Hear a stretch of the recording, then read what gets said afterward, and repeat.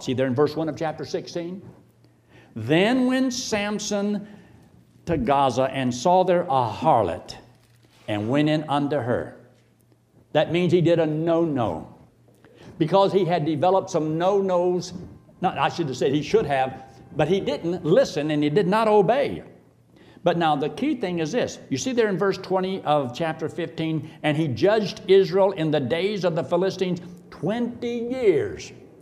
So if he was about 20 years age when he started, 20 years has passed, so he's maybe 40-something years old.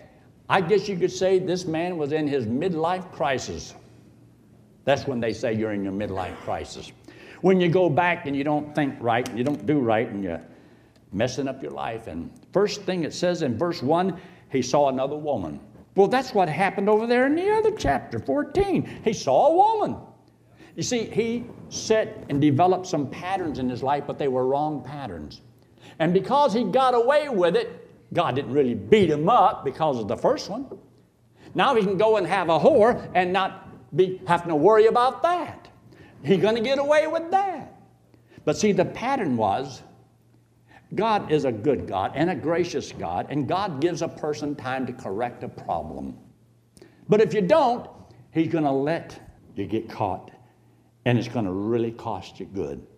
The third one did him in, and that was Delilah.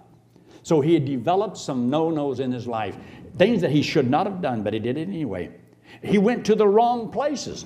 You see down there in verse 4, when it says in chapter 16, and he came to pass afterward that he loved a woman in the valley of Sorek, and that's a stronghold, and that's a border town, and so, you know, it's right on the edge.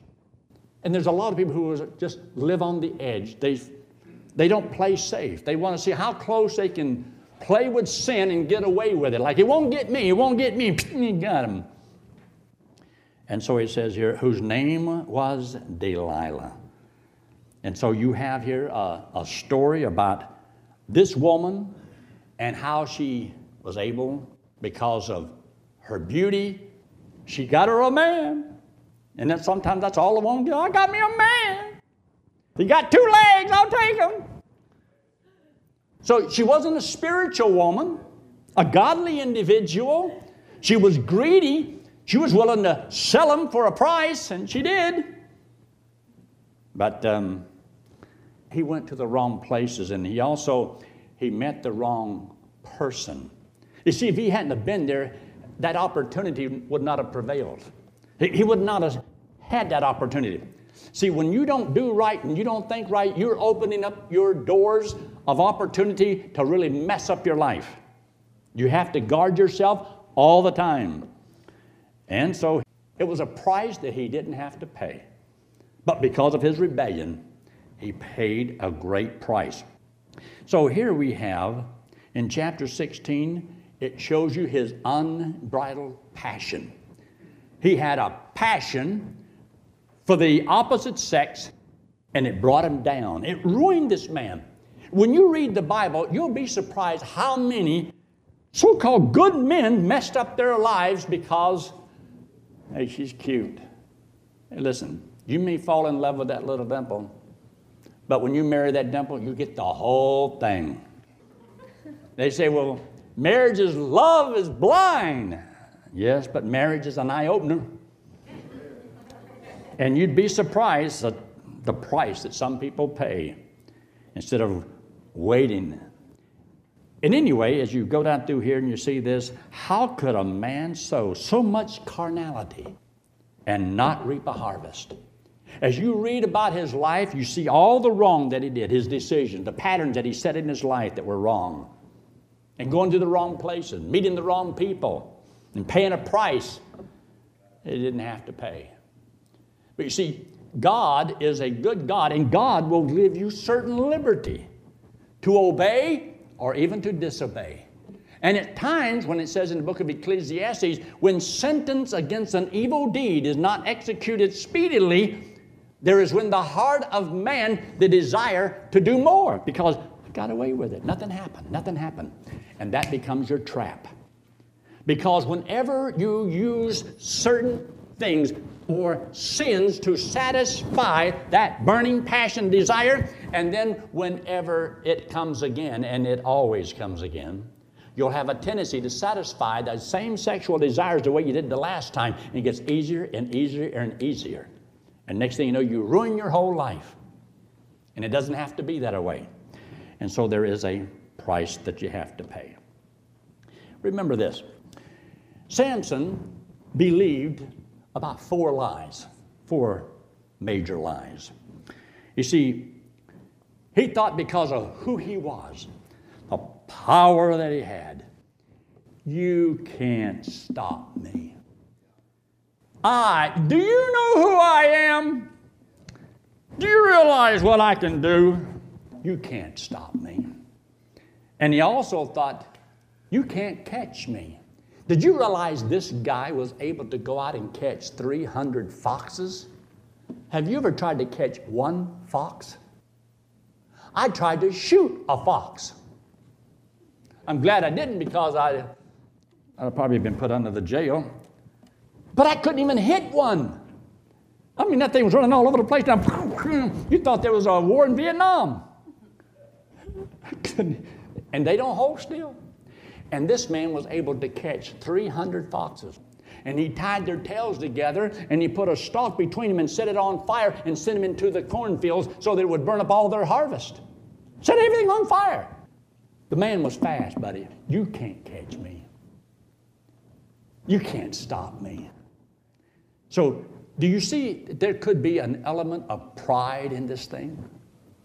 Just a little bit. He says, you can't harm me. They'd try to tie him up, and he could just snap him like that. Walk off with the gates of the city. I mean, the guy was one strong individual. He was as strong as God wanted him to be. He could do whatever God wanted him to do. He could do it. And so he also fell under another lie. God won't touch me. God won't judge me. Because I did this and I got away with it. I did this and I got away with it. I can get away with it. Do you think it's possible he could have believed the lie? Do you know what people do to themselves? They deceive themselves. They lie to themselves and then believe the lie. Satan will lie to you. He'll tell you that God won't do this and God won't do that and God doesn't love you and this won't work. And next thing you know, you're living in total fear and you have put a prison of rocks all around yourself. I can't. Next thing you built a prison for yourself to live inside of. I don't like all those I can. And live like a free man, because you and God make a majority, and you and God, you can do more than you ever dreamed of. So as you go down through here, I want you to notice that Delilah was trying to find out, where is his strength coming from? Because some people wanted to know, and they were willing to pay for this knowledge. So he says, if I am bound by some ropes that's never been used, and she'd tie them all up, and then she'd say, the Philistines are upon you. And he'd break all those things, you know. I could try that with some wet noodles, or, see if I could break those. And you have the various tests that she would do. And then she got to crying. You know how a woman has to put the tears in her eye, and she's all emotional. You don't love me. And he says, if you do this, I'll become weak. Look up there in the last part of verse 17, where it says, and if I be shaven, then my strength will go from me, and I shall become weak and be like any other man. He knew he was not like any other man. He knew he was different. But he says, I've been a Nazarite, and therefore a razor has never come upon his head. So he takes a nap with his head in Delilah's lap. And lo and behold, she shaved him, cut off his hair. And then she says, the Philistines be upon you. And he says, I will just shake them off like I did before. See that in verse 20? And she said, the Philistines be upon thee, Samson. And he awoke out of his sleep and said, I will go out at other times as before. It's going to be just like old time. I'm going to have victory just like I did before. But it didn't work that way. He didn't have victory this time. And he says in verse 20, And he wist not that the Lord had departed from him. He didn't know. His strength was in the Lord. And God had honored the vow of the Nazirite vow, but now his hair was cut. The vow was broken. The Lord left him. And because he didn't have the Lord, he didn't have the strength, and they got him. And I preached a sermon one time on the binding, the blinding, and the grinding. Don't that make a good three-point outline? Don't you like that, Bob? That's a good outline. I think every preacher has preached that sermon. But you got to realize, he bound himself. He brought this upon him. It didn't have to be this way. This is not all that God planned for him. But God can use anything. God can use your rebellion in order to whoop you and use you as an example. God wants us, he says, be thou an example of the believer in word and deed and attitude and all these things. God tells us what he does want. But if you choose to rebel, God can use you as an example, all right. Have you ever had, especially whenever I was in school, I'd had the teacher tell me, he said, I'm going to make an example out of you. Oh, I don't think I like that. I'm going to make an example. I don't want to be an example. And buddy, then they'd have to kill me. So I got a lot of spankings. That was back in the days when the teachers didn't mind bruising you a little bit, putting a few whelps on you. I mean, they picked me clean up off the floor. I mean, my backside was so burning red, I couldn't sit down. It stung, it burned, it hurt. I mean, I cried. I was a teenager too. And buddy, they take me down to the boiler room, says, drop them. Ooh. And then they say, bend over, and they take that paddle with both hands on it and come through as hard as they can and come up and lift you clean up off the floor. You say they'd ever do that? Yes, they did. They beat my sisters, both of them, with rubber hoses. They come home with whelps on their body. Now today, I think they would probably go to jail. But most of us probably were raised by parents that would today be guilty of child abuse. Well, anyway, we'll move right along. So there was something to understand about all this here that was going on. He wist not that the Lord had departed from him. So in verse 21, the Philistines took him, put out his eyes. Look at that. Did he have a problem with his eyes? He had a problem with his eyes. Every time he turned around, he was looking at the women. Okay. Should that serve as a warning? What about girls looking at boys? You can get in trouble too. Be wise. Be careful. God tells us in advance, and it can happen. And you can fall very quickly. And then he says they put out his eyes and brought him down to Gaza and bound him with fetters of brass. Now he doesn't have the Holy Spirit on him. He did not know the Lord had departed, but now he does. And they bound him with fetters of brass, and he did grind. So he was the blinding, the grinding, and the binding. All these things happened to him, and he ground in the prison house. Howbeit the hair of his head began to grow again after it was shaven. I wonder why it would say that. I think something's up. His hair begins to grow. And so God's honor. That is what David and Goliath was all about. God's honor. And you don't give God's enemies an opportunity to blaspheme God's name. And this is what a lot of times we do.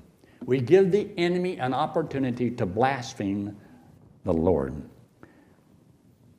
Before we tell you what happened to the ending of this wonderful story, the Philistines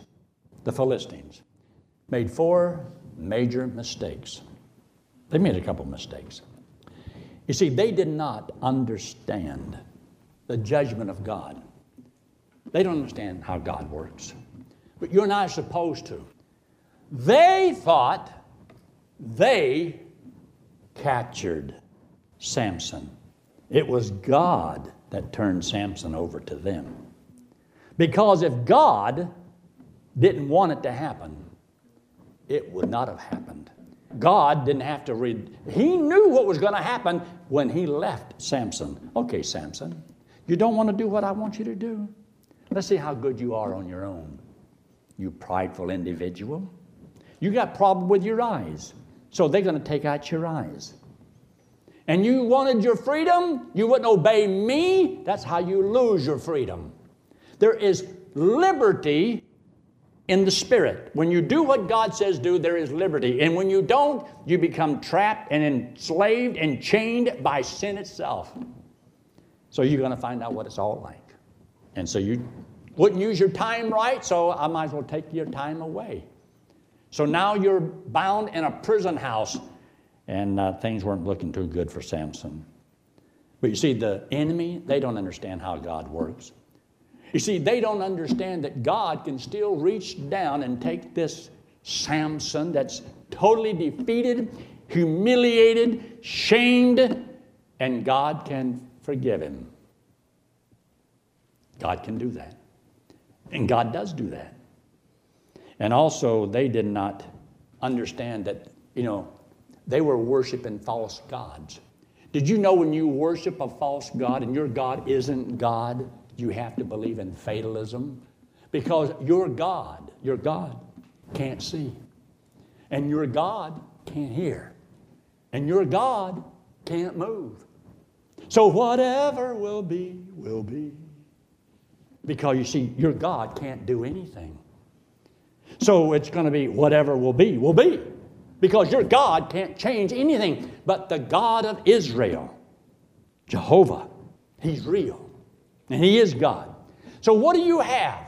You have Samson begins to pray and talk to the Lord. He says, Lord, one more time. One more time. And there's a God that can answer. But you see, they worshiped a false god. They didn't understand the courage of Samson. You see, he was a judge of Israel. And Samson had courage. He knew that he was blind. He couldn't see. He knew at one time what it was like to have the power of God in his life. And now to be stripped of everything. And so Samson says, Lord, just one more time. His hair began to grow. And the Bible says that they wanted to have a little sporting going on and a little mockery. And I guess God looks down in grace and says, I'm going to show a little mercy upon this boy. And so as time goes on, they didn't understand the power of prayer. Because, you see, Samson had a God that could answer prayer. I believe Samson was broken there at the end. I think he done learned a great lesson.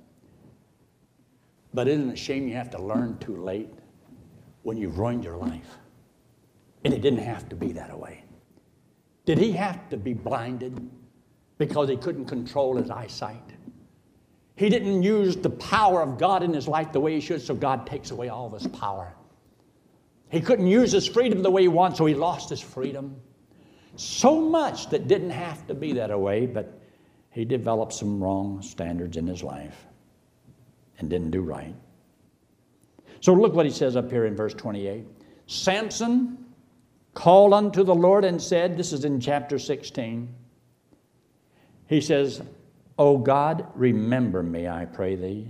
Strengthen me, I pray thee, only this once, O God, that I may be at once avenged of the Philistines for my two eyes.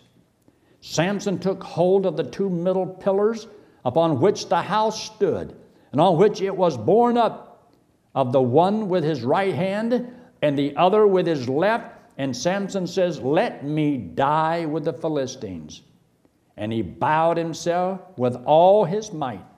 And the house fell upon the lords and upon all the people that were therein. So the dead which he slew at his death were more than they which he slew in his life. Then his brethren and all the house of his father came down and took him and brought him up and buried him. And he judged Israel for 20 years.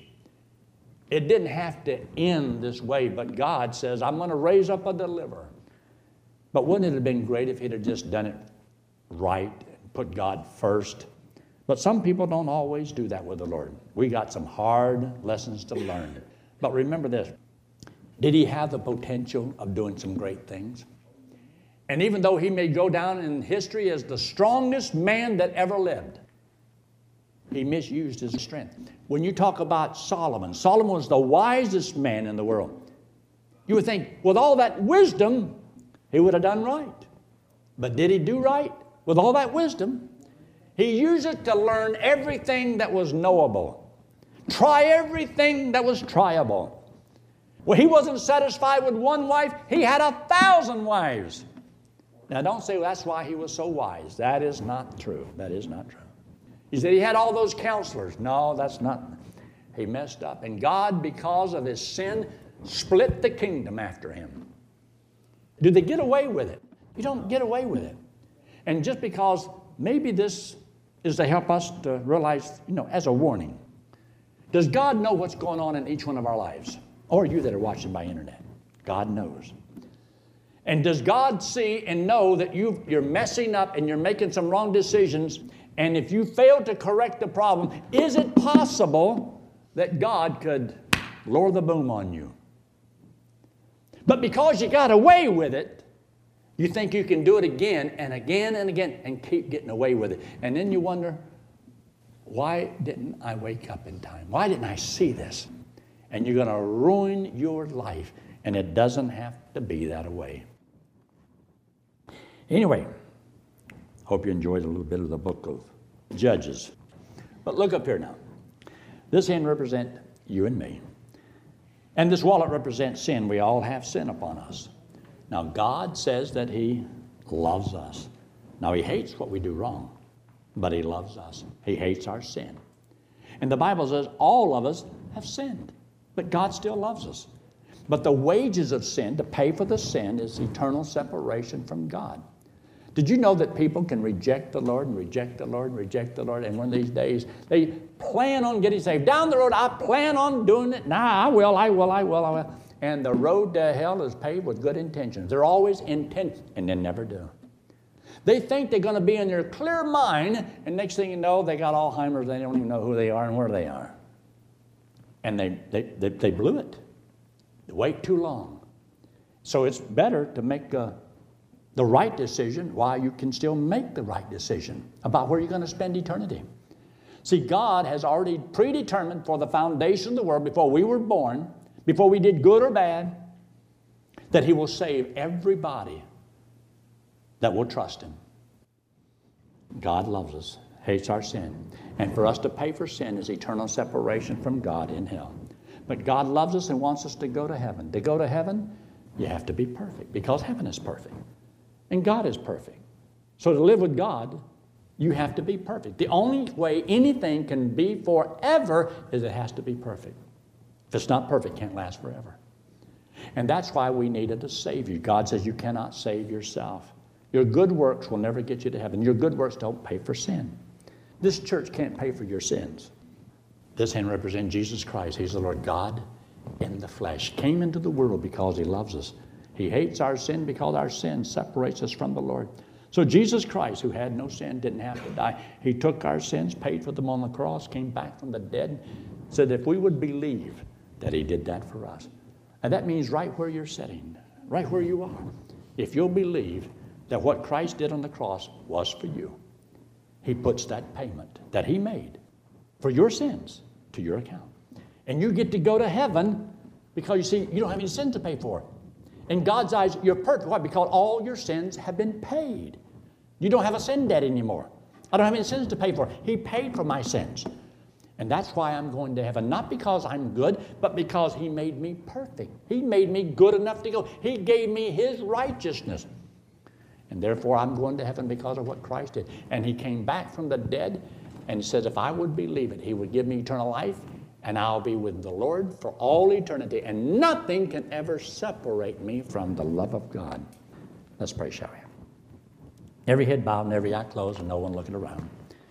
If you're here tonight and you've never trusted Christ as Savior, or if you're watching by internet, would you right now just say something simple like this? Lord, I know I'm a sinner.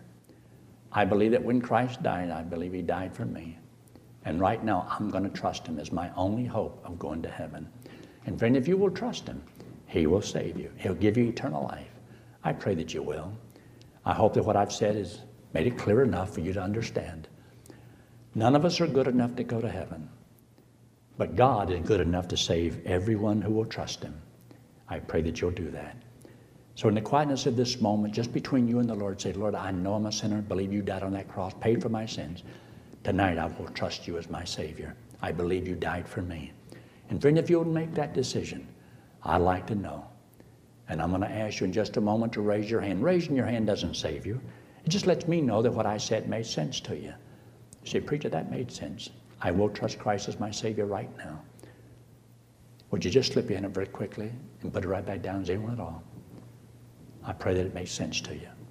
If you're watching by internet, right there on the screen, there's a little statement that says, yes, I will trust Christ as my Savior. I pray that you will. Would you let us know? We won't know who you are, but we'll know that somebody trusts the Lord. We want to be a blessing to you. And also, if you've trusted Christ as your Savior, remember P-R-I-D-E, pride. Pride can destroy any man or any woman because we think we're so good and God loves us so much, He wouldn't dare chasten me. He wouldn't let anything bad happen to me. And whenever you play the fool, there is consequences. God is gracious, yes, He's merciful, but God is just, and He will chasten and discipline. I pray that you'll do right. If there's something that you need to take care of between you and the Lord, do that. Don't put it off. Our Father, we thank you again for your blessings. We thank you so much for the study of your word. We ask your blessings upon each person here and those that are watching by internet. We pray that people will hear and understand, trust you as Savior, and that your people, your children, that already know you as Savior, would realize the importance of putting you first and serving you. In Christ's name we pray. Amen.